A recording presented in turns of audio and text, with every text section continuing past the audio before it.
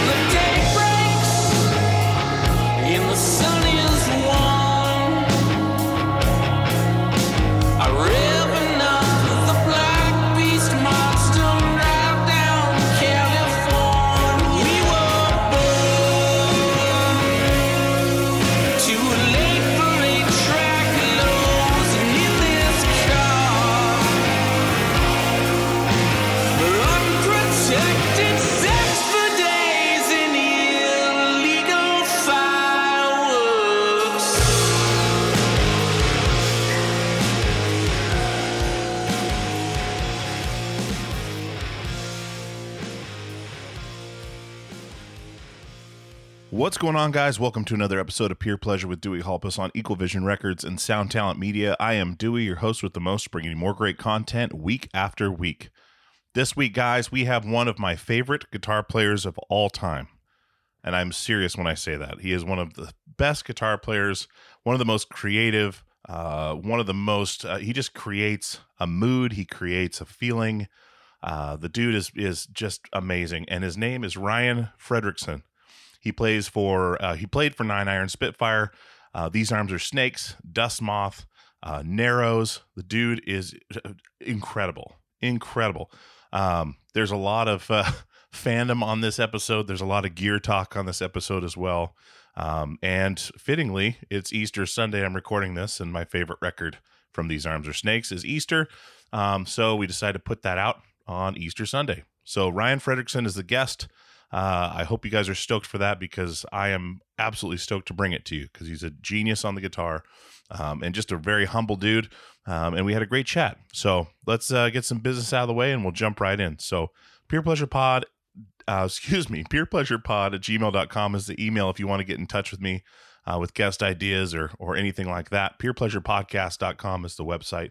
It has all the information there. So if you want to show someone the show, you can definitely send them there. All the episodes and everything are there, but also you can send, a link to Spotify. If you're listening to this on Spotify right now, you can rate the show. And if you're on Apple Podcasts, you can actually write a review. So if you guys would do that, that would be amazing. Rate, review the show. It helps us out, helps with chart position, helps with the algorithm, helps show the show is legitimate, as there are millions of podcasts out there. It's pretty incredible. If you look at the numbers where we sit in the world of podcasting, it's kind of staggering how many are out there, and also staggering how well this show has been doing. It's something I don't take lightly, and I very much appreciate all the kind words and the word of mouth and everything else that you guys provide for this show. So I will keep trying to bring you great episodes. We've got a lot in the can, a lot scheduled. No signs of stopping. So again, thank you so much for listening week after week. Definitely check out the premium service, the peerpleasure.supportingcast.fm. You get the videos of the episodes, you get the ad-free feed, and also access to the past cast as well. What else has been going on? Deftones put on an amazing show the other night. They're back after years. As you guys know, Chino's been a good friend of the show. And it exciting to see them hit the first note of the first show back after all this time being away, and watching all the nerves and excitement just explode at once.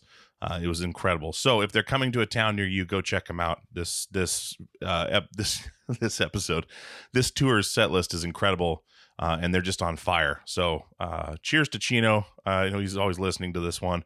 I hope everyone is being safe and healthy out there with all this stuff going on. I know things are coming back around, but yeah, I think we're in a good spot. Just everyone do what you got to do for yourselves, and just man, fucking be nice to each other. Just do something nice for someone. I say it all the time, but it really comes back to you and helps make things better. You can start in your community, do a small thing, and it's just a ripple effect. And hopefully that's something this show does for people is put them in a positive frame of mind, or a frame of mind they can relate to, and get them through something, get them through a commute, through a plane flight, through the dishes, through mowing the lawn, through a breakup. I mean, whatever it is, hopefully putting this out in the universe is doing some good. So again, I'm going to stop rambling, guys. It's Easter Sunday, up early with the kids doing the Easter thing and eggs and all that business. So I'm a little loopy right now, but anyways, let's get into this one. Here's my conversation with Ryan Frederiksen from These Arms Are Snakes.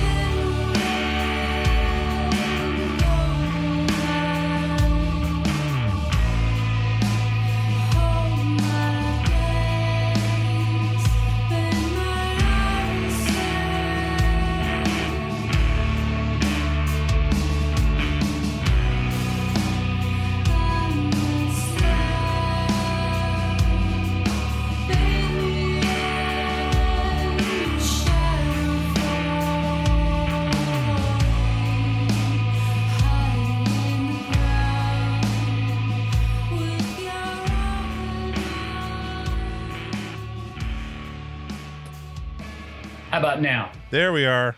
Hey, I figured it out. How are you? I'm doing well, man. How are you? I'm doing great, man. I'm stoked we could do this. Oh, sweet. Me too. It's been on my list for a long, long time. Oh, no shit. Since the episode I did with Dave for Ellen. Oh, yeah, no shit. Yeah, I was like, man, I got to connect with Ryan. He's like, let me see what I can do. And then nothing happened. And then I got the email from Stephanie. I was like, man, let's make this happen, because Perfect. I'll say this. We just start when this clicks on. It's not like a big intro thing, but not to start off too ass kissy, but you were one of my favorite guitar players of the last 20 years. Thank you, man. That is very kind of you to say. It's, oh man, so many great things that you've done, and I've been a fan for a long time, so I appreciate the time and you coming on to do this. And I appreciate you, man. Dude, I'm trying to think. I first heard, so These Arms Are Snakes is the first thing I heard from you. Like, I know it's not in order, but that's the first thing I discovered that you had done. Yeah. And it was in like a parking lot of Spokane, Washington. We were playing a club there. Man, it was right when, God, it has to be on the first release, because it was, people were talking about it. Like, these guys are from these other bands. And, so I was checking it out on tour, and it was like a CDR or something. Yeah. And it was incredible. And so I just followed it from there, and getting to see you guys live a bunch of times. It was just incredible stuff. And it was super, super interesting. Like it was always, and I'm a guitar player, so of course I gravitate towards that. But your style is just incredible, and the things you were doing, like I think that's the reason I bought a whammy pedal. Like, you know, like That's just awesome. the cool shit you can do. Like it wasn't Tom Morello, it was you, and yeah, man. So I'm just stoked to have you, and Oh, thank you, man. I appreciate that. I had so Jeff Urquhart, he goes by King Banana Presents here in the Northwest. I hit him up today because you guys did a show. I worked at a club called Loveland in Portland, and there was a show you guys did, and I couldn't remember the guy's name, but it was like this book event, and his name was Mark Rudd. Oh, And it was a long time ago, but you guys played, but there was like maybe 15 people there for some reason. Yeah. And I got to just sit there in the front and just watch everything. And you guys put on a show like you were playing for thousands of people. But it was like this special moment because I was like, this is incredible. Why is there nobody here, for one? Yeah. And getting to just watch, like no one running into you or anything, like watch everything. It was like this. It was like watching a sound check, but full blast. Right. And that always stuck with me, but I just couldn't remember the guy's name that the event was from. And obviously you remember it, but I was racking my brain. So I hit him up this morning. I was like, dude, I got to know this guy's name. Like, I got to figure this out. And he hit me up like 20 minutes ago. And he's like, I got it. Here it is. Oh, no shit. So, anyways, that was just one of those experiences that I'll always remember just because it was such an intimate experience with the band. And that's awesome, man. It was good stuff. So anyways, how are you doing? I'm doing well. I want to kind of get your story because that's one thing. Like, I don't see a ton of stuff that you do press wise or interview wise. And I'm really curious about your story, where you come from and because I mean, like I said, I'm a fan of what you do, and I'm always curious what that spawned from, like where that came from. So are you from Seattle originally? Yep. Born and raised. Yep. Man. So tell me about growing up in Seattle and kind of how you got into music, because I'm really curious on that.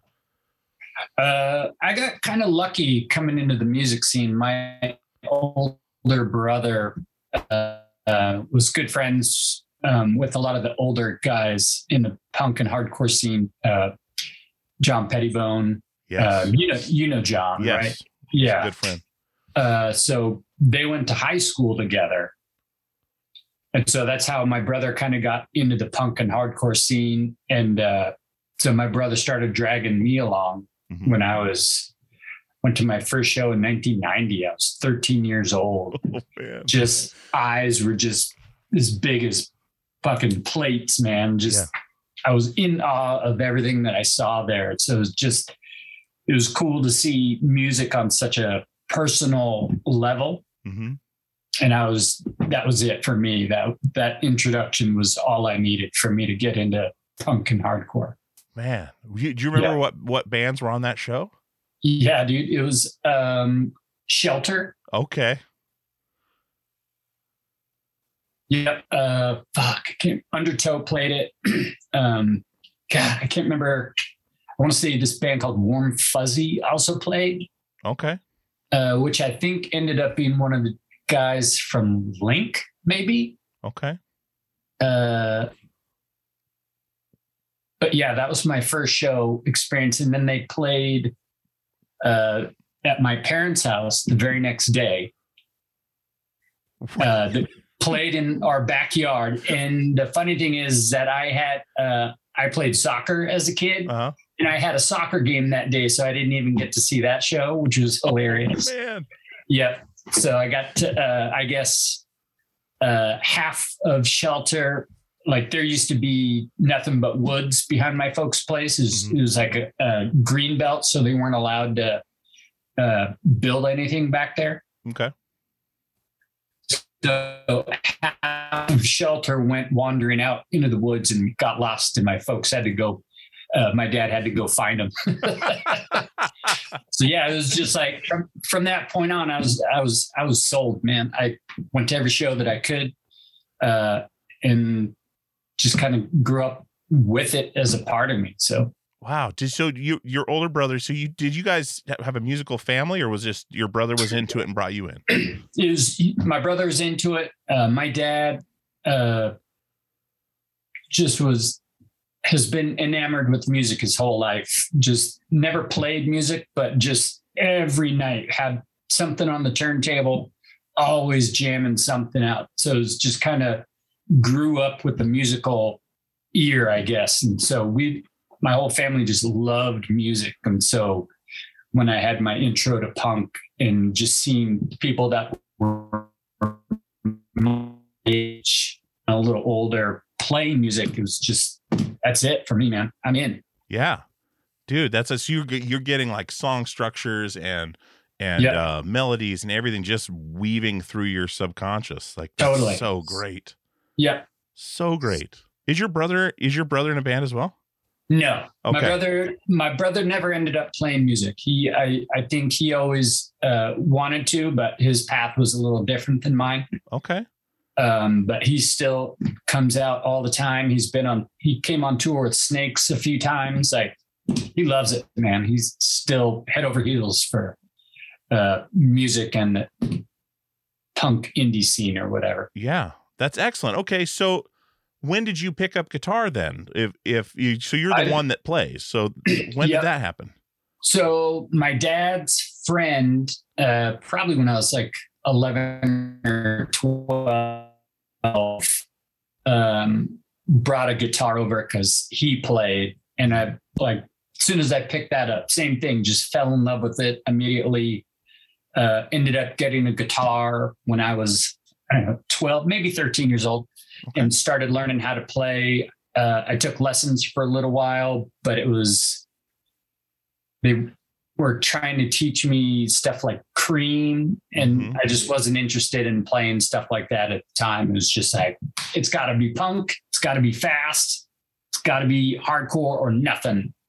And so I figured out pretty quick that it's all just power chords. So I don't need a damn teacher. I can do all this on my own. So then I just started playing.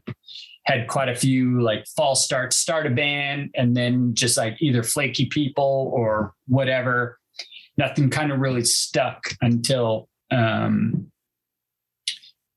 Pettibone, John Pettibone, he asked me to play with him in 9 Iron Spitfire. And that was with quite a few other friends of mine. So I think that was when I first caught the bug of this is what I want to do with my life. Because we did a US tour with Botch and Ink and Dagger. And that was one of the most fun times I've ever had in my life, was that tour. And so that's definitely when I was like, this is it for me. This is what I want to do. Yeah. Dude, so then we kind of split up after we got home from tour. I think it was just too tight of quarters for us. So we all kind of didn't really get along all that well. And we had talked about moving to Philly because we got along with the Ink and Dagger guys really well. And so I ended up moving to Philly. And then this gal I was dating, she was originally from Louisville. So we ended up moving to Louisville, and I hated Louisville, couldn't stand it. So I moved back to Seattle. And then same thing, a couple more false starts, and then started playing with Snakes, and, dove in head first and kind of went for it from there. Yeah, dude. So was that when that 9 Iron Spitfire Botch tour, was Pettibone still doing lights and stuff for Botch at the time? No, this is way before then. Okay. So actually that tour, us and John parted ways probably about 3 to 4 months before that tour. Oh, okay. So Damien took over vocal duties, and and Morgan, the bass player, okay. They both kind of sang. And so we were just down to a 4-piece for that tour. So it was a little,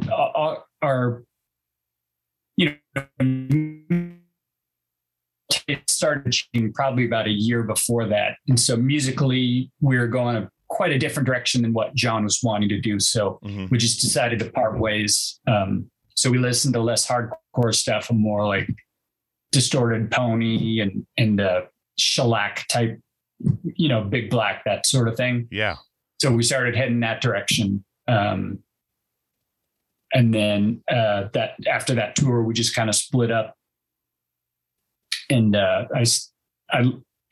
Damien and I ended up moving in together we lived together for probably like 2 or 4 years. So it's still all in the family and shit. So, yeah, this music scene in Seattle has always been pretty tight knit. Dude, there's so much history in Seattle. There's so much history in the Seattle scene versus, I mean, people see the surface level, like the grunge stuff and everything else, but there is so much more going on. Yeah. It's incredible the amount of lineage that's in Seattle that people don't even see. You could do a fucking 2-month mini series on just the hardcore scene in Seattle. Yeah. A buddy of mine, Aaron Edge, you probably know or possibly know. He's been on the show 3 times, I think, but his stories of the Seattle scene, like just moving out from the East Coast and just kind of getting immersed into it. I think he went to a show the night he moved there, and that was it. Like that whole time, it's just insane. I was in Alaska at the time, so I saw none of it. I missed all of it. But it's a scene I wish I was a part of wholeheartedly. Oh, man, it was fun. But it was so much fun. What part of Alaska are you from? Wasilla. So where's that? It's like 50. I think it's an hour outside of Anchorage. Okay. So I grew up on a small island up there till I was 11, and then from 11 to 18, I was on the mainland, Alaska. So nice. Interesting. It was interesting, but there was a solid punk scene up there, but all this stuff that was blowing up down here and that's what we wanted to have. We tried to make it happen, and we got somewhat there, but nowhere near the amount of influential bands coming out of it, right? Did anything happen of note in Philly or Louisville musically for you, like bands you discovered, or changes in your playing style, like anything that you could call those like a pivotal moment, or was it kind of just a bump in the road? I think it was just kind of a bump in the road. Okay. It was it was something that I needed to do at the time. Mm-hmm. And so, and I look back on it fondly. I think that time in my life awesome, and it was definitely needed. But, at that point I was just kind of treading water. I didn't know what the fuck I was doing. Mm-hmm. So I was just like, what do I do? Do I go back to school, like go to college, or do I keep playing music? So when I actually moved back to Seattle, I started going to college. I went to graphic design school. Okay. At Seattle Central Community College. Mm-hmm. And so I went through that whole program. And then once I graduated from that, that's when I started getting back more into music, because I was way more up my alley and my speed. Okay. Did you do designs for any of the bands? Mm-hmm. Awesome. So a lot of it, or? Yeah, a lot of all the Snake stuff for the most part. The Narrow stuff. Uh-huh. And then my current band, Reen and I both share those duties. So we have it's a good collaborative effort. Excellent, dude. That's incredible to know that. I love that artwork. Like, thanks, man. Great, man. Like it's so, that's awesome. I did not know that at all. I'm a little embarrassed. I didn't know that at all. I've spent so much time with the music, and that's great. So you have like a full all-encompassing role in these bands. It's incredible. Okay. So top to bottom. Dude, yes, absolutely. So discovering and like moving into like the more angular stuff, like the less hardcore, like definitely influenced the Snakes. Like you can tell, like, and that's what was so great about it. It's just it was almost the empty parts were almost more impactful than the other parts, right? Like it's that dynamics and just utilizing everything, utilizing the space, utilizing the heaviness and the just blending it all together. Like it's hard to explain, but like the empty moments were placed just perfectly, right? Like to where it was really impactful and made everything else sound bigger. Yeah. That's one thing that bands have such a hard time grasping, I think, is the dynamics. And that's something you guys crushed. I was going to say that the dynamics were something that we actively went after. So, if you have, 20 heavy parts in a row, is it even heavy anymore? It's not. Mm-hmm. So you need to have, those, that Pixies style of the quiet, loud, quiet. Yes. And then shitty rups at the end, and levels the whole, levels everything, sets it on fire. So that's kind of the intent of the band early on. Sure. Dude. And being like a single guitar player as well, like trying to fill the stage with that. I used to do that. I would put a cab on each side of the stage and run them in stereo to try to fill the sound, but I was trying to fill every moment with music. Right. And it just didn't work. Like you had to step back and let everything shine. And that's, you guys harnessed that so well. And playing with Brian too, like Jesus Christ, like he's been on the show too. He's incredible, but he is. Such an amazing talent. He's one of those assholes. He picks up anything and he's good at it. He's just, and having him be part of the band was great because he brought so much thunder and he was great at arrangements as well. So he was a big pivotal part of, how all that shit sounded together. So, yeah. Dude, do you remember when things really clicked with Snakes, where you really felt like this is something? Did it take a few releases, or was it pretty early on? It was pretty early on. I think it was a bit of a slow start. There was a different drummer and a different guitar player that I was playing with. And, everything was kind of forced at that time. We were trying to do something. We're heading in a direction that we were just trying a little too hard for. Mm-hmm. And then we got a different drummer and it started going a little bit easier. And then we grabbed Brian and we would just play together. Like every practice, we'd play for like 2 hours and nothing would really come out of it. It was just a jam session that didn't sound all that great. And so the other guitar player, when he wasn't around, is when we really started clicking and started, putting everything together and having ideas that kind of felt like they were something. Mm-hmm. And then we asked Steve to join in and it just kind of took off from there. Man, I love that. I one of my favorite tracks is Abracadabra. Like the that's when like I was saying the whammy pedal, like it's the first real time I really heard what it could do. And like all the, like, just, I'm pretty sure what was going, a lot of the parts, like, on that record for what was like cycling through with the knob on there, cycling through the different, octaves. And then, but that there's that break in Abracadabra that is like, it's just drums and that really wailing, so haunting.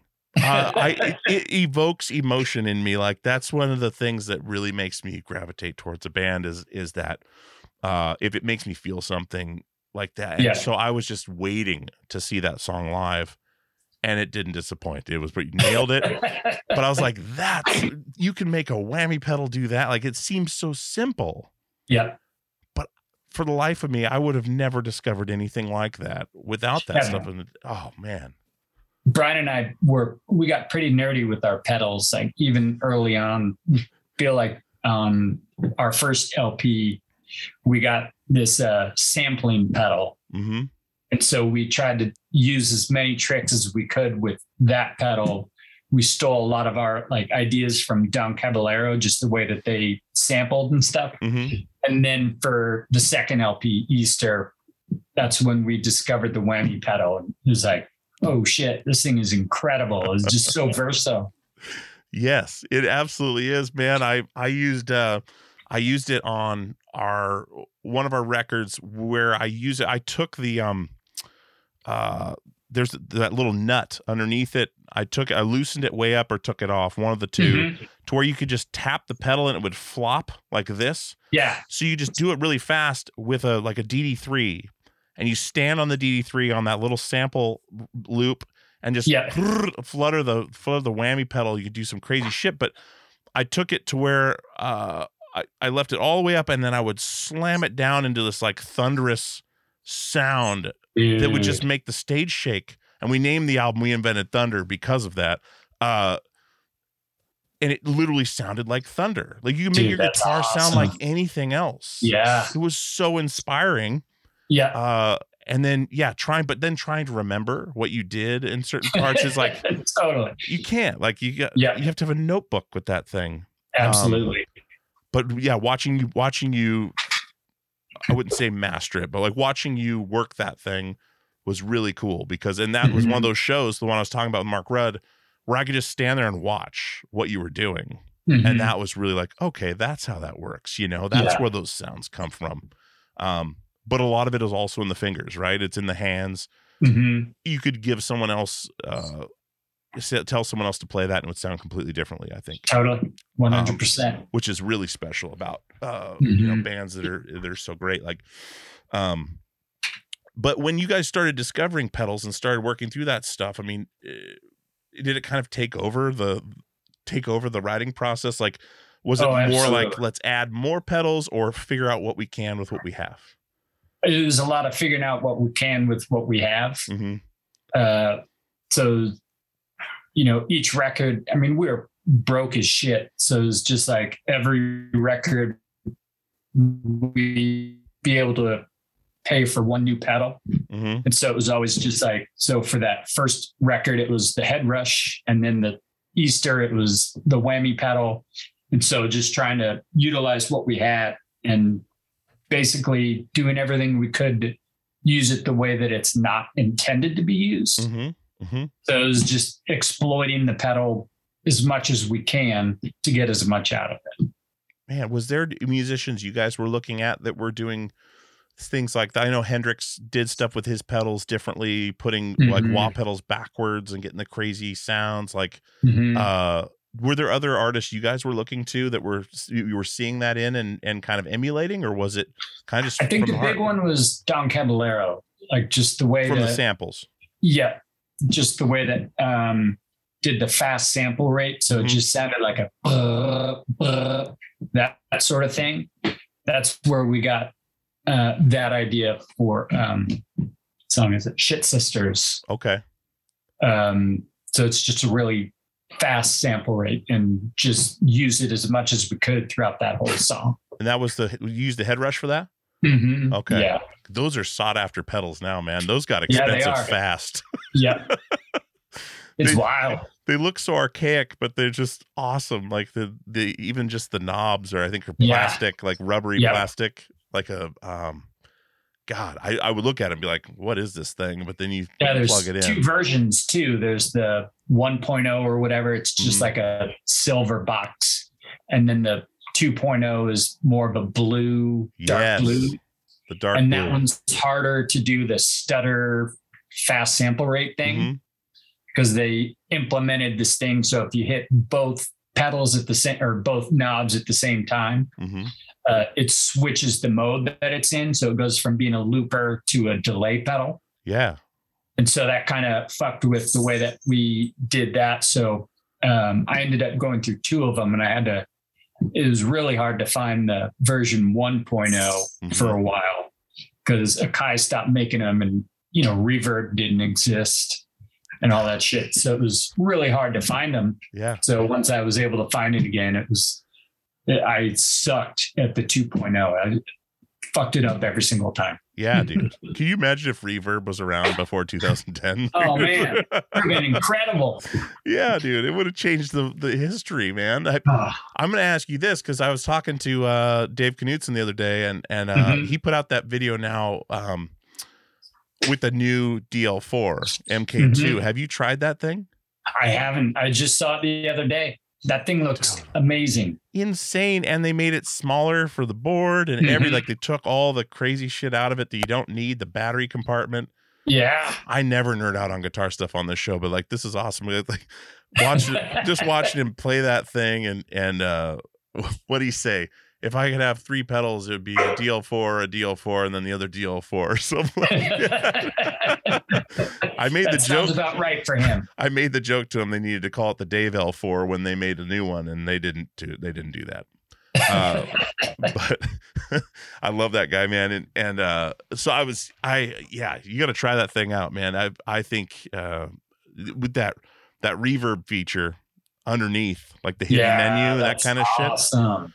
Oh, there's gonna be some good stuff coming. I know it. I know it. There's so many cool nerdy pedals that are coming out in the past few years too. So it's a pretty good time for being a guitar player. Yeah. Man, you should go on. There's a podcast called The Tone Mob. A buddy of mine, Blake, does that. It's all like guitar. Oh, stuff. I haven't heard that one. It's awesome. It's great. He's on the same network, and we I wouldn't say pass people back and forth, but if someone's on, it's like, man, this would be a good fit. Like I'll bring it up to him, because he's he does YouTube videos and stuff with guitar stuff, and he's got all these pedals. Like he just made that. I don't know if you saw it, but I think it's Big Ear pedals.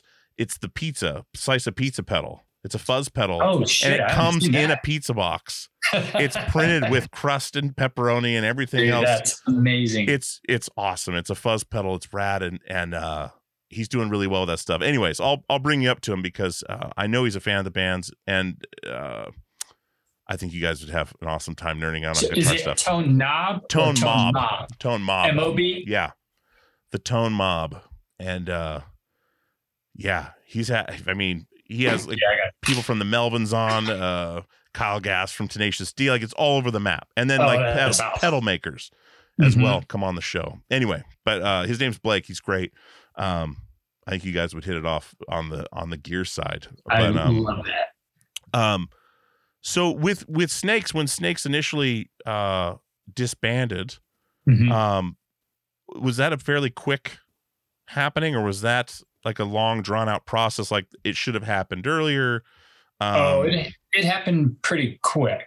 I think the last record we did, I mean, the amount of touring that band did was unreal. I mean, we were on tour for probably about 6 to 9 months out of the year for 9 years straight. Jesus. So it was just like a lot in, and that whole time period just blazed right by. So it was just, by the time the end came around, it was like, holy shit, we've been at this for a long time. And I feel like I've aged 40 years because of it. So yeah, but when it was done, it was done. I think, the lifestyle that goes along with that, just, you get into, you drive, you get into the venue, you crack open a beer. Next thing you know, you're pretty drunk when you start the show. And then, basically it ended up being Brian being the only one that could drive every night. Really? And I think that just fucking wore on him big time. So I think that was, when it was done, it was like, dude, this needed to happen for sure. Mm-hmm. Was that a big reason? Was the substance, like the drinking and stuff, or was just the lifestyle, like you're saying, being on tour that much? Or was that what was, I mean, being in bands myself that have come to an end on tour, was it the combination of drinking because you were done to get through the touring, which then led to Brian being worn out, which then... Well, I think we all still got along really well. Okay. I think Brian was, and I can't speak for Brian, sure. So, but just from my perspective, I'm guessing he got tired of being the babysitter. Okay. And so, our drinking was insane. In our friend groups, we were known for being like the drinkers. Okay. So it was just non-fucking stop. just drunk as shit every day on tour, like never taking a break from it. Like, so I think, like I said, I think Brian just got tired of that shit and was ready to call it. Where did that go? You're talking like day drinking, everything, just like getting up and going to town. Where did that going to town. spiral go after Snakes broke up when you're back home? For me, it got worse. Really? Because I didn't know what the fuck I was doing with myself anymore. Like that had become part of my identity, was that band. Mm-hmm. Because that's all I'd done my entire adult life up to that point. So my drinking just got worse and worse and worse. And got to the point where just had to call it. You know, it got so bad. A lot of my friends were just like, dude, you got to fucking do something about this, man. So I just quit drinking and I haven't had a drink since. And that was 9 years ago. Dude, congratulations on that. Yeah, man. That's huge. Thank you. On your own. Yep. Just put it away. Yep. Wow. That is not what I usually hear on this show. I had a lot of help with friends and family. Yeah. But, you know. Because that can be super dangerous too, quitting cold turkey like that. Like people die from that, which is insane to me that happens. Yep. But man, good on you for that, man. That's incredible. Yep. Feels fucking great, man. Saved your life. Yep. Big time. So things changed drastically after that then, when you got your life back. And cleaned up. Yep. Started playing music again with another group of folks. And at the start of it, I was still drinking, and it was a fucking problem for sure. But once I cleaned up, it's everything that, the fog lifts. And then, you start seeing things a hell of a lot clearer. And so playing music was a lot of fun again. Yeah. So it was a totally different group of folks. So it was just brand new again. You're getting to know each person, on a personal level, of course, but also on a professional level, in the way that they play and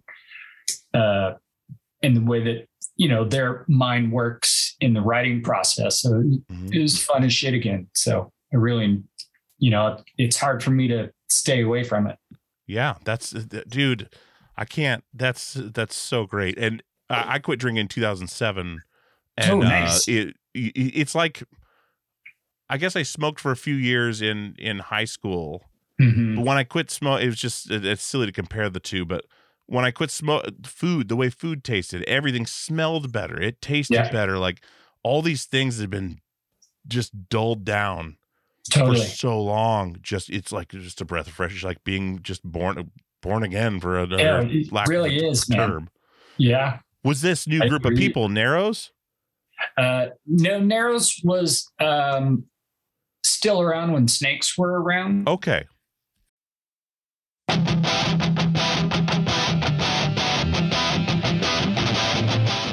What's going on, guys? This is Dewey. I want to tell you about some new releases coming up from Equal Vision Records. As you guys know, Equal Vision Records is my family, and so are these bands. I really want you to check these out. We've got Hot Water Music with their 10th studio album, Vows, out May 10th, featuring guest appearances by Dallas Green of City and Color, Thrice, The Interrupters, and Brendan and Daniel from Turnstile. See them on the 30th anniversary tour with Quicksand in the States in May and June, and Europe in November. Hotwatermusic.com for more info. We also have Be Well with their new 7-inch A Tap I Can't Turn Off, out now. First new music in 2 years from this band. This band is incredible, featuring members of Battery, Bane, Darkest Hour, and Fairweather. See them on tour with I Am the Avalanche in June. Equalvision.com for more info on that. And just your general information on Equal Vision Records, you're always going to find something you like at equalvision.com. Go there for vinyl and merch from all of your favorite bands. Check out Hot Water Music's new record and Be Well's new 7-inch now.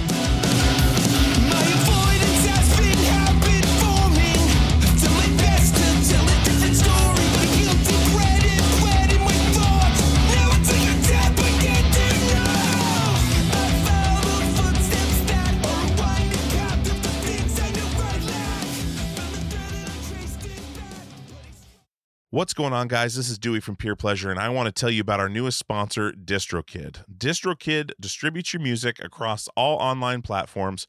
They are an amazing company. I've enjoyed working with them the last few weeks, and they're going to be with us for a while, and I really, really appreciate that. I love working with great companies, and DistroKid is one of them.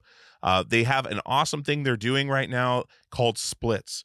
Now, if you're working, as most people are, online, doing collaborations with people from all over the country, all over the world, as easy as that is with the internet, you want to get those people paid when you put that music online. And splits can do that. You can add an unlimited amount of collaborators to any track. You can change the splits at any time. You can add or remove collaborators at any time. You can see previous splits. And all your collaborators are going to have to do is sign up for a DistroKid membership, a DistroKid account, so they can get paid. And as always, DistroKid never takes a cut. You and your collaborators get 100% of the earnings in total. A couple other awesome things that they do is they set up an official artist YouTube channel. You can use Spotify Canvas, synced lyrics, promo card to promote your release on social media, a mini video for your socials as well. There's just so many awesome things about using DistroKid. And like I said, I don't advertise things I don't use, haven't signed up for. I have signed up for this. It is a breeze, literally a breeze. And you can get going right away. So definitely check out DistroKid, and I want to give you 30% off your first year's DistroKid membership at any level. That is distrokid.com/VIP/PPP for Peer Pleasure Podcast. Once again, that is 30% off your first year's DistroKid membership at any level. distrokid.com/VIP/PPP. Go check out DistroKid right now, distrokid.com/VIP/PPP for 30% off. With the Lucky Land Slots, you can get lucky just about anywhere. This is your captain speaking. We've got clear runway and the weather's fine, but we're just going to circle up here a while and get lucky. No, nothing like that. It's just these cash prizes add up quick. So I suggest you sit back, keep your tray table upright, and start getting lucky. Play for free at LuckyLandSlots.com. Are you feeling lucky? No purchase necessary. Void where prohibited by law. 18+ terms and conditions apply. See website for details. Hey guys, this is Dewey from Peer Pleasure, and I wanted to tell you about Premium Pleasure, our premium subscription service that's available now. peerpleasure.supportingcast.fm is the website. There's 3 tiers, Tier 1, Tier 2, and Tier 3. Tier 1 is $5 a month. It gets you the ad-free experience. Tier 2 gets you access to the Peer Pleasure Passcast. It gets you access to the videos of the interviews. It gets you merch discounts. Tier 3 is $20 a month. That gets you all of that. It gets you the Passcast, gets you the video footage, discounts on merchandise, and monthly Zoom calls with myself and other guests. We're going to have all kinds of stuff in there for you. There's all kinds of stuff in there for you now.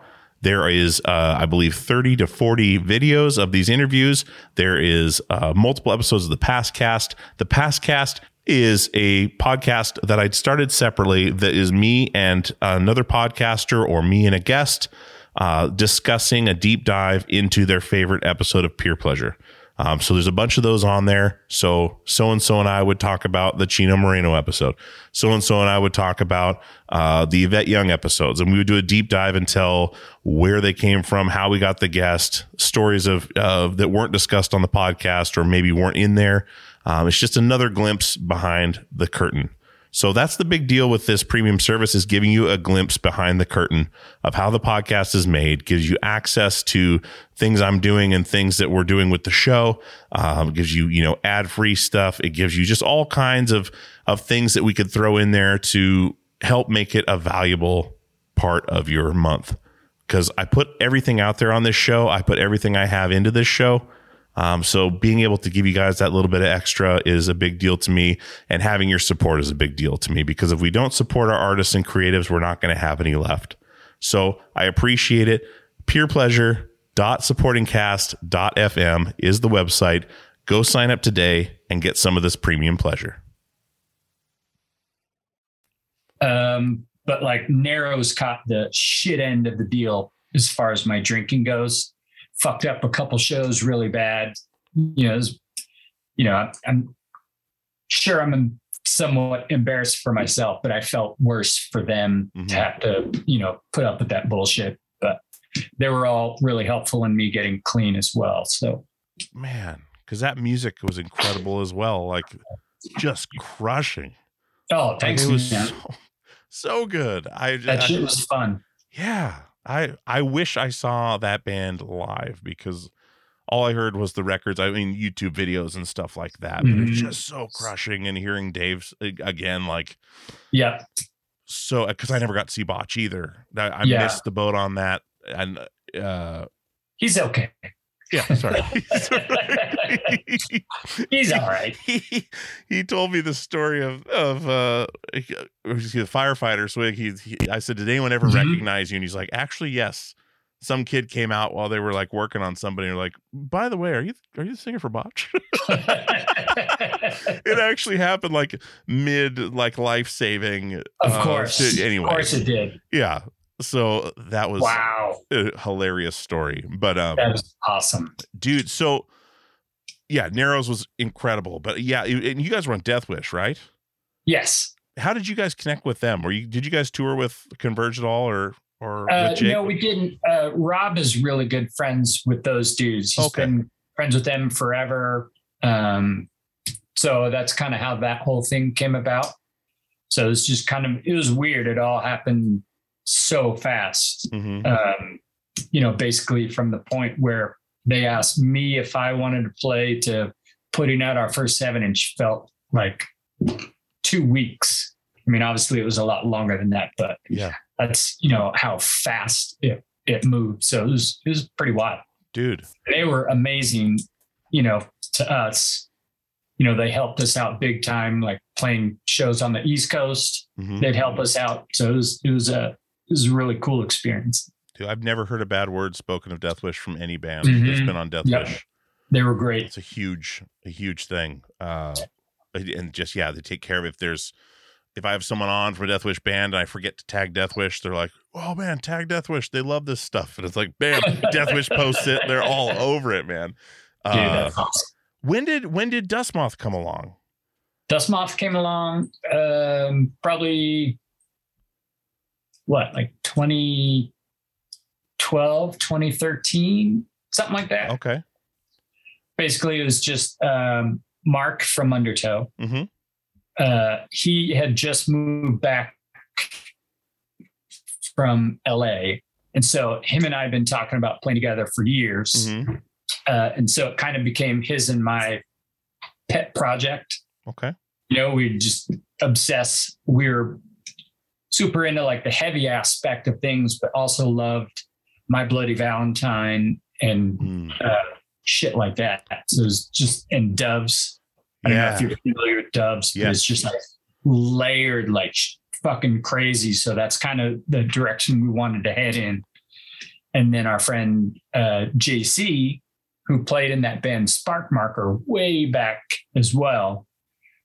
So we asked him to start playing with us as well. And so it just we wrote like probably 4 or 5 songs, demoed 3 of them. And Irene came along and sang on it. And for me, it was the first time ever playing with anybody that has like a classically trained singing voice.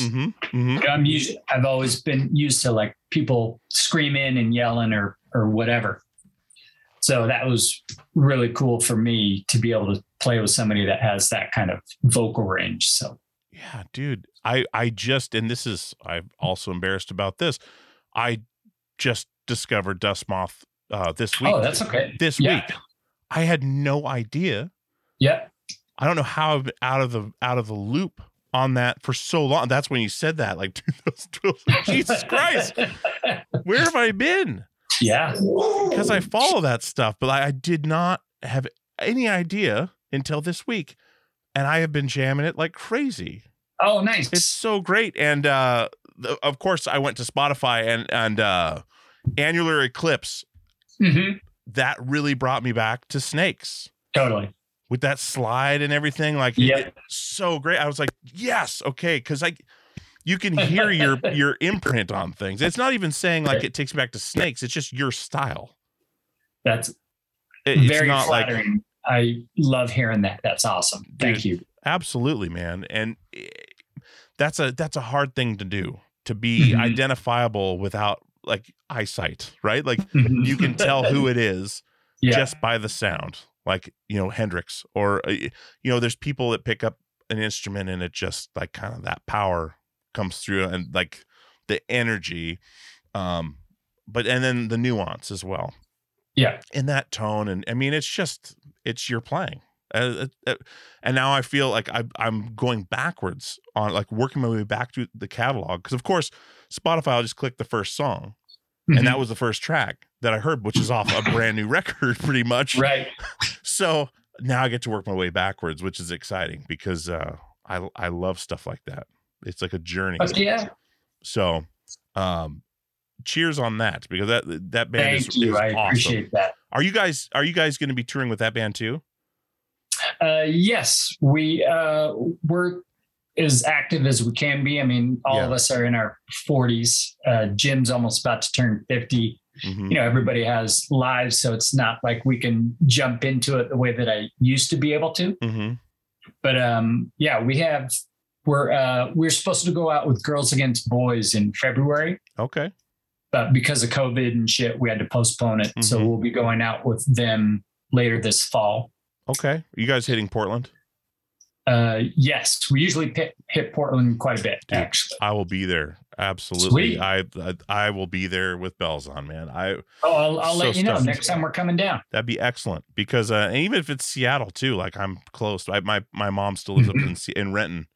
So I'm up there every once in a while, and like I try to do podcast. Like, so when Dave Knudsen comes back on, I may just pop up there on a weekend and do it or something. In person's so much better. Like, that's why I have the Zoom on, just because it makes the conversation better when you can see each other. Totally.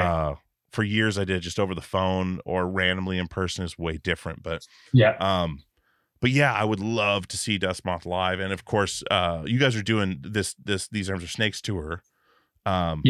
Which you guys are coming. I think it's July. June and July. July, and July is when you hit Portland. I think. I'll have to look at it again. Doing Portland, actually. Really? I thought I saw it on the dates. Nope. Damn it. Yeah. Sorry. Wow. I can't. I wonder what I was looking at that said that. You guys are doing Seattle, of course. Nope. No. What happened there? We're doing a few. We're playing Denver, Chicago, and New York. And then in July, we're going down the West Coast, and we're just doing Oakland and LA. Wow. Okay, then. Mm-hmm. So tell me this. What spawned putting out this it's a double LP, right? Like the rarity stuff, and then doing some shows. Like what spawned you guys getting back together to do that?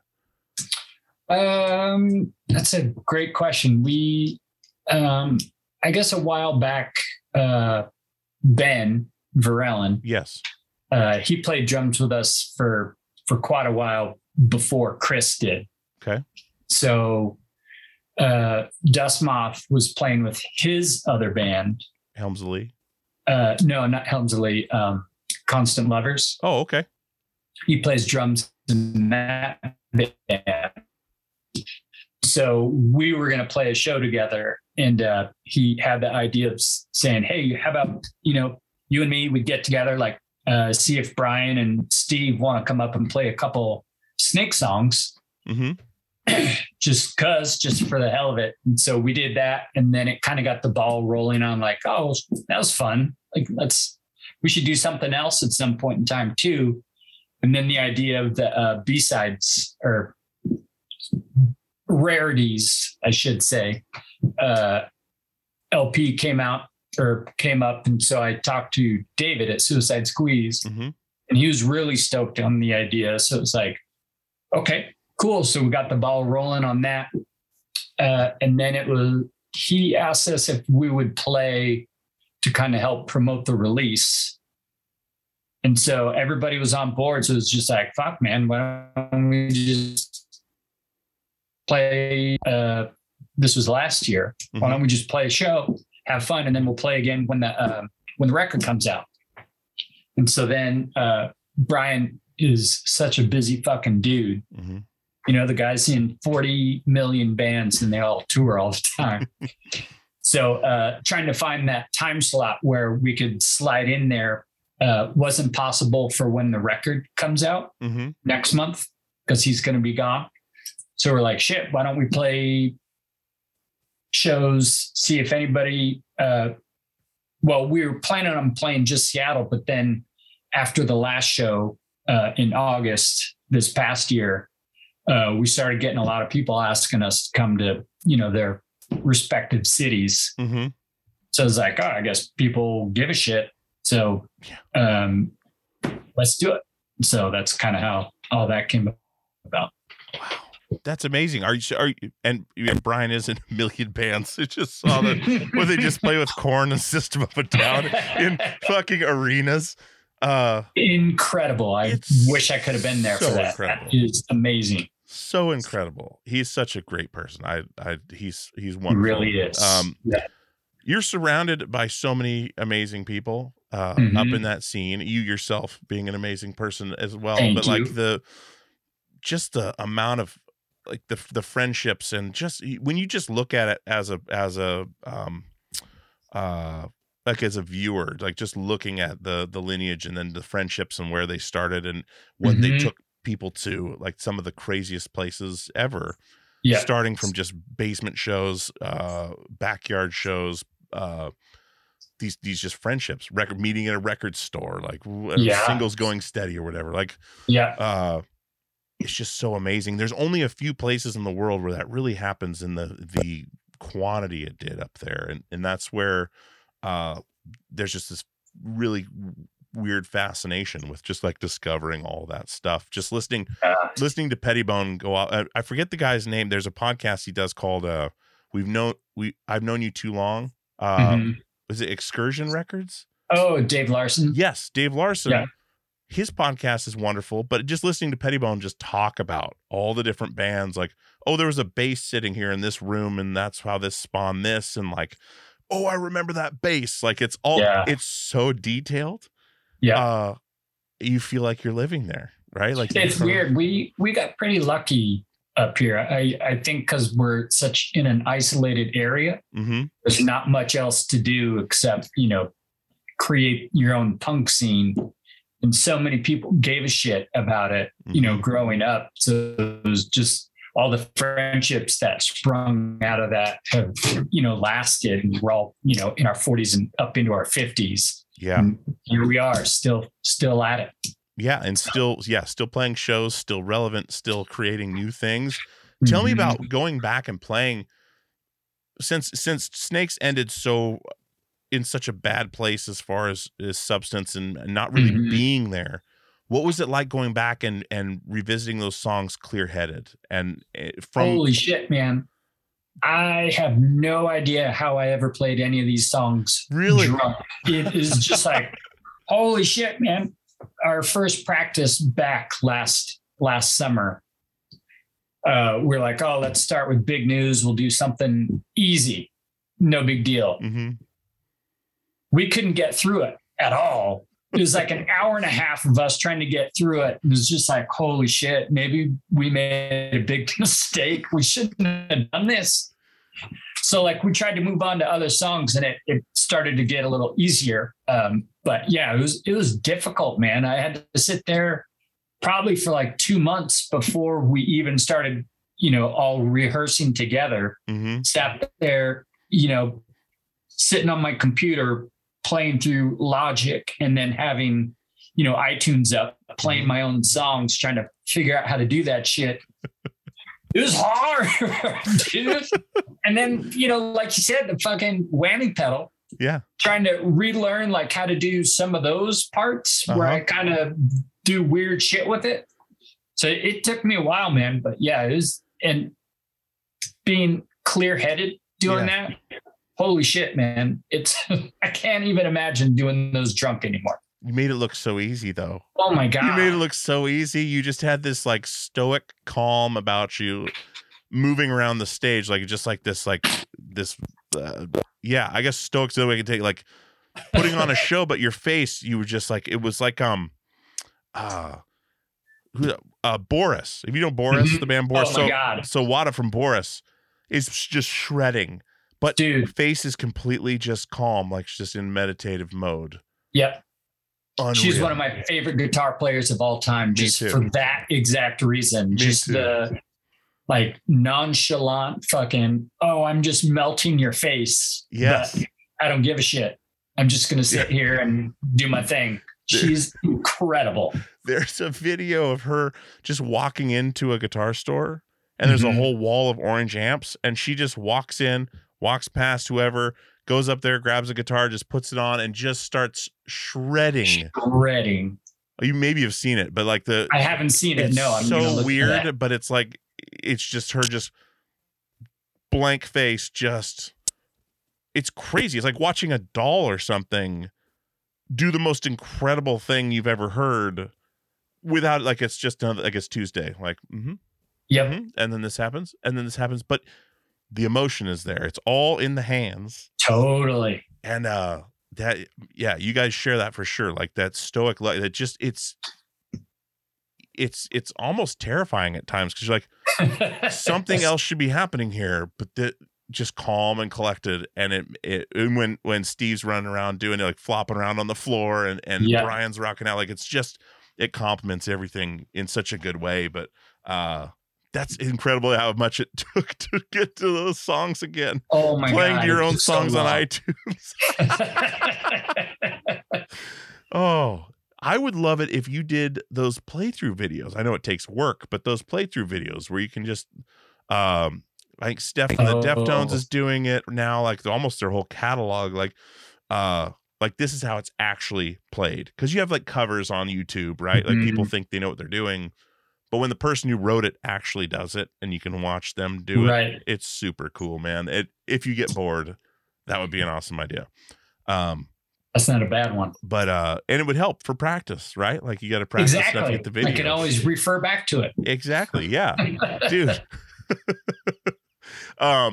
So with all this stuff coming back, like revisiting a part of your life too, like not even just being clear-headed, but just revisiting art that you made years and years back, in a new headspace. Did you find yourself going back to that headspace at all?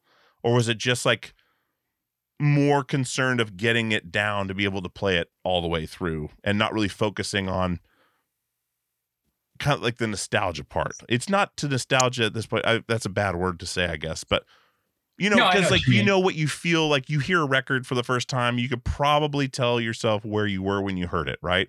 Yeah. This is what the car smelled like. It was summer. It was, you know, it imprints on you. So for being the musician making it, going back and revisiting that, what was that like? You know, it was pretty weird. You know, you start relearning all these things, and like you said, just kind of that spot, you just instantly transported back to, you know, maybe not when you were writing the song, but maybe, you know, in the studio. We always had such a good time in the studio, and just the experiences that we had in there. We all took mushrooms and tracked one song off Easter, and just, you know, I remember that so vividly, and just, you know, we had such a good time doing that. It's such a positive experience for everybody. Everybody was just so in the moment, and just, you know, creating this psychedelic music while on psychedelics. It was that shit was amazing, man. And just kind of remembering back to that, like, I think nostalgia is probably the perfect word for it, because, you know, you just start remembering. Of course, there's tons of bad times, being too drunk to play or whatever, but all that shit melts away, man. It doesn't matter anymore. So it's just remembering the good times, you know, the camaraderie with, you know, some of your best friends in the world. Yeah. And then remembering back to, you know, being in San Feliu in Spain, hanging out on the Mediterranean, just running through the water at, you know, 4 a.m. You know, that's the shit that comes back, man. Yeah. Those beautiful moments that imprint on you as well, dude. I remember being in the Swiss Alps in the morning on a foggy morning. We just pulled over for a second, and there was just like this, not a lagoon, but like this, not even a bay. I don't know what you'd call it. It's not a bay. It's just like this little body of water that was kind of tucked away, and the fog was just coming off it. And I was just like, man, we're in the Alps right now. Like, this is crazy. Just for playing music, isn't it? Yeah. And it's just like, I've never seen anything like this. And we grew up in Alaska, for God's sakes. And I've never seen anything like this. We drive 5 miles down the road and there's a dude in bikini briefs or like or a Speedo, cowboy boots and a cowboy hat mowing his lawn. That's where he lives, man. And that living his best life right there. Yeah, absolutely. 5 miles down More the road. power to him, man. Like, dude, are you kidding me? Exactly. That is amazing. He was living his best life for sure. And I'm trying to, did you guys, I'm picturing in my mind, this just came to me, but it was either a live video or something. I believe it was Snakes. It may have been in Paris, but it was like this like catacombs looking club. Oh yeah. With like, so that was Snakes then. Must have been a live video I saw. That was our first time in Paris, and we played the basement of a cafe. Okay. And it was insane. I mean, it was very Parisian. We ended up not even going on until like 2 or 3 in the morning. Oh my God. And I think there was like 8 bands that played that show. Okay. And so it just took forever to get to the point of where we played. You know, if you weren't down there when the songs started for whichever band, you weren't getting down there because it was just fucking wall to wall packed. And then we played and I had to stand with my pedal board between my legs because it was so packed. Mm-hmm. And then there actually ended up being 2 friends of ours there from the States that were just in Paris and saw that we were playing, and they came out to the show. They had to hold on to my head, my amp, because people were so rowdy and just having such a good time. Like, that show was incredible. Just like the Jerry's Pizza of Paris. Exactly. the Jerry's Pizza basement. Dude, yes. Yeah, so you're familiar with Jerry's Pizza. Yep. I literally, tying back to Brian's playing with I had Jonathan Davis from Korn on the show a couple weeks ago. It's not out yet, but we talked about Jerry's Pizza because we got a bass stolen from there. Like, just grabbed it and ran out the stairs and just took off. The whole tour chase. It was with Poison Well. And like these nice G&L basses, or 2 basses, right? Grabbed 2 basses. The bass player played for Candiria, I believe, and he was filling in for Poison the Well. And so we got his basses stolen on a tour he was filling in for somebody. Yeah. Terrible.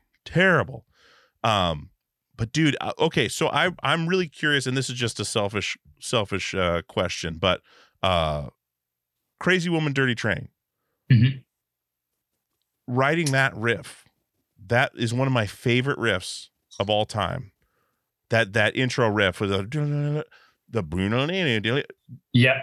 You do that stuff so well, but how do riffs like that come to you? Did that just happen at a practice, or did you sit down and write that? Brian wrote that riff. Really? Yeah. Brian was incredible at writing those types of riffs.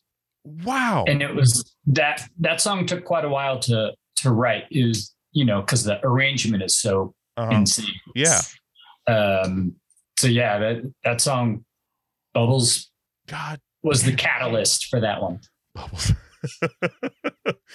Hey, tell me about this song you didn't write. God damn it. Brian. Oh. All good, man. We'll see that. I love that riff, but also like Abracadabra, like stuff like that. Did that happen at practice, or was that like sit down, write it? Like, how did those? A lot of what we did was at practice. It was just in a jam room, just going. Yeah. Man, so you just get that magic. That's such a cool feeling when stuff like that just happens. Oh, totally. When it all just kind of falls into place. Yeah. Yeah. Dude. Man, okay. So the double LP's coming out this month or April. So tomorrow is April. It is almost April. Yeah. And then so you got the tour coming in June, July. Yep. Dust Moth touring in the fall. Yep. Are you working a day job then right now? Like you? Yeah, I do. I work for a direct marketing firm. Okay. Doing graphic design stuff. Perfect. So right in your ballpark. Yeah. And so basically when COVID hit, we all started working from home, and then once everything started freeing up, our boss was like, you know what? Fuck this. I'm going to get rid of our office. Everybody just work from home from here on out. So I spend all day at home with my dogs. It's pretty amazing. That's incredible, dude. Mm-hmm. Talk about landing on your feet. That's exactly. That's how I think things are going to change drastically with I work construction now, and like we're building offices and hotels and stuff. I think it's going to go away. A lot of it's going to go away where people are going to be working from home because you can. Yeah. Why have the extra expense? Exactly. People are happier. There's less traffic. Yep. I mean, if you remember traffic during COVID, it was like, what? Even when I went to Seattle, like 4:05, I'm just like, what time is it? I didn't even push my brakes. Shouldn't it be a parking lot right now? Yeah, it was wonderful. Even going through Bellevue, it was just like, really? Yeah. It's a ghost town. Not that I would want that to ever come back, but the traffic situation was amazing. And just thinking about, or from podcasting, everyone started a podcast during the pandemic, but listenership went down because no one had a commute. Yeah, it's so insane weird. You mentioned that because I used to have like probably 10 to 15 podcasts that I would listen to every day during my commute. And then as soon as COVID hit, it just kind of changed the way that I had everything set up, and I stopped listening to all my podcasts. Fucking sucks, dude. That's exactly what happened. That's exactly what happened. It's like, wait, shouldn't it be going up? But now, I live in Tacoma now. Okay. And I dust moth practices in Seattle. So that's when I get my podcast time in, is on during that commute. Nice, dude. I almost moved to Tacoma. I moved to Puyallup instead, but briefly. Then I went back to Renton and then back down to Portland. But yeah, I love Tacoma. There's just so much cool stuff there. It's such a cool town just to drive through even and just look at all the art and they've really done amazing things with it over the years. Totally. That make it just a great spot and so much good music coming from there, man. Sure is. Dude, thank you so much for coming on the show, thank you, man. I appreciate you doing this. Dude, I've been looking forward to it, and like I said, been on my list for years. It's just a matter. And we have a lot of mutual friends too. That's what's so funny, especially being from Seattle. Like, and it's just always on my list. And then when I saw that email come out from Stephanie, I was like, "Can we get Ryan on the show?" And she's like, "Well, Brian's doing press for it." And I was like, "Yep, Brian's been on the show. Can we get?" And then she as I'm responding, she was like, "Hey, what kind of availability do you have for Ryan?" I was like, "How about tomorrow?" It'll work. And I was like, "Yes, okay." Because I just want to pick your brain all the fucking time, man. Dude. Well, you're welcome back on anytime, man. This has been awesome, and I just want to pick your brain about so many things because I've just been curious for so long. But I appreciate you suffering the punishment of that because I usually don't do that. But in this case, I was really curious on a lot of things because I'm a big fan, and you're just doing amazing stuff, and it's going to outlast both of us. It's a wonderful thing to put it out there in the world like that. It's a brave thing to do, and like I say always, I mean, I appreciate the time because you'd be doing literally anything else. Dude, this is an honor for me, man. I appreciate you doing this. Dude, this is really cool. Absolutely, man. Absolutely, the pleasure's all mine. And I'll let you get back to your evening and doing cool shit, man. Hang with the dogs, whatever it is. Yeah. But yeah, like I said, you're welcome back anytime. And maybe when you come through in the fall, we'll just do one in person when you're down here in Portland. Dude, that sounds awesome. Awesome. Well, good luck with everything, man. And yeah, feel free. I can give my contact information to Stephanie. She can pass it along. Please do. Keep in touch because this has been great. That. Awesome, my friend. Well, yeah, get back to your night. Have a good night, and I'll be in touch when this is coming out. And it's been awesome. Cool. Thank you, brother. I really appreciate you. You bet. Take care. You too. Bye. Bye. All right, guys, I hope you enjoyed that episode with Ryan Frederiksen from These Arms Are Snakes. He's also from Narrows. He's got a band now, Dust Moth, that is incredible. 9-iron Spitfire. Dude is prolific. And like I said in the episode and in the intro, one of my favorite guitar players of the last 20 years. Absolutely. I've seen him play so many times, and I was just stoked to get this one on the books. And he was just a fantastic guest, as I figured he would be. He doesn't do a lot of these, I don't think. I don't think he does a lot of interviews. I haven't seen very many. but I was glad to be in that small group that gets to chat. And hopefully, when they start touring again, we will get to see him with Dust Moth. And also some of these Arms Are Snakes reunion tour stuff. I mean, this is awesome news because that band is incredible. So go check them out if you haven't already. Thank you guys for coming back week after week. I really, really appreciate it.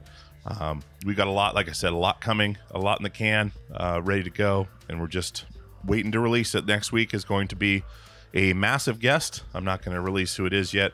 But you guys will be, I don't know if you'd be surprised. You may be stoked. You may be bummed. I don't know, but it's a huge guest. And I'm stoked. I've been trying for years to get him on, and it worked. So hopefully you guys will enjoy it. Anyway, I'm going to get out of here, get back to the Easter stuff. Yeah, when you got kids and you're not religious, you still have to play along. So I really appreciate it, guys. Thanks for sticking with me. I love each and every one of you guys very much. Do something kind for someone else this week. And as always, we'll see you on the radio.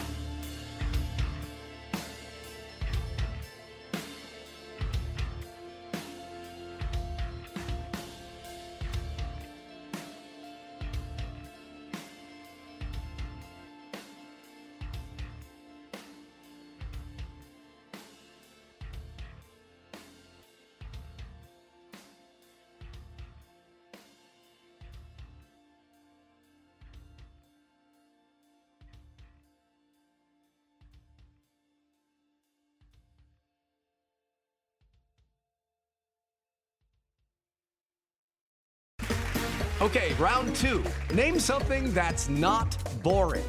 A laundry? Ooh, a book club. Computer solitaire, huh?